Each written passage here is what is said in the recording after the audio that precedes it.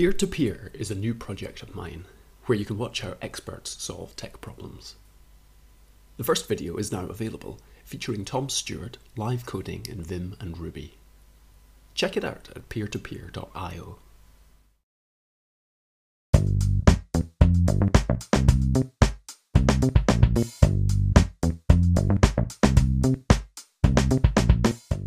When Ultisnips is triggered from visual mode, it captures the selection and makes it available to our snippets. We can then insert the selection unchanged with the visual placeholder, or we can use Ultisnips Python interpolation to transform the text before inserting it back into the document. Here I've got some tests written with RSpec. I'd like to wrap these lines inside of a context block. Normally, that would take 3 separate steps. Create a new line above to open the context block, create a new line below to close the block, then clean up by fixing the indentation.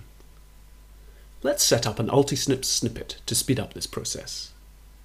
We'll use the word context as the trigger. We'll use the $1 placeholder to position the cursor inside the quotes after expanding the snippet. Inside of the context block, we'll use the special visual placeholder to insert the text that was selected in visual mode before the snippet was expanded. Also, we'll use a tab character at the start of the line to indicate that the selected text should be indented by 1 extra level. You can think of a tab character as representing 1 press of the tab key. It inserts either a tab character or a fixed number of spaces, depending on how you've set up Vim's expand tab option. Let's switch back to our spec file.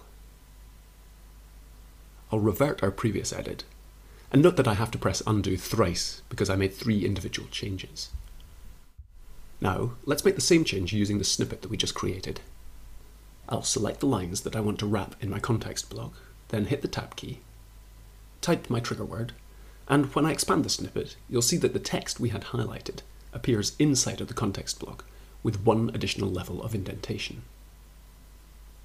This time I can revert the change with a single undo, or repeat with a single redo.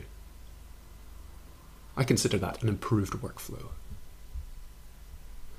The visual placeholder is especially useful in situations like this, where you want to wrap something before and after a block of text that's already present in your document. Now, this snippet works great when triggered from visual mode, but watch what happens when I expand it from insert mode. The context block is empty, and the final tab stop is after the context block. It would be more convenient if the cursor was positioned inside of the context block. Let's adapt our snippet to do this. We'll use the $0 placeholder to set the final tab stop inside of the context block. If the snippet is triggered from visual mode, it'll insert the selected text, but if the snippet is triggered from insert mode, it'll fall back to the default text specified here. Now, our snippet is useful whether we trigger it from visual mode or from insert mode.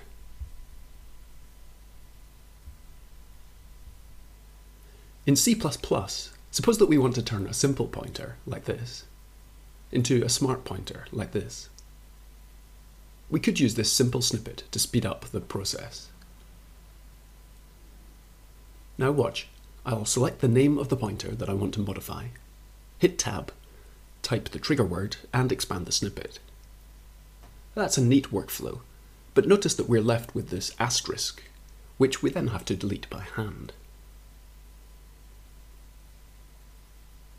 To improve upon this workflow, we could use Ultisnips Python interpolation feature. In a Python interpolation block, we can access the text that was visually selected through the snip.v.text object. We'll use Python's strip method to remove the asterisk character. Now let's try it out. This time I need to select the pointer name and the asterisk. I'll hit tab, type the trigger word, and expand the snippet. Our new and improved snippet has stripped out the asterisk, so this time we needn't perform any additional cleanup.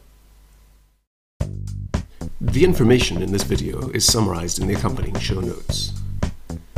If you have any questions, requests, or recommendations, then you can contact me at drew@vimcasts.org.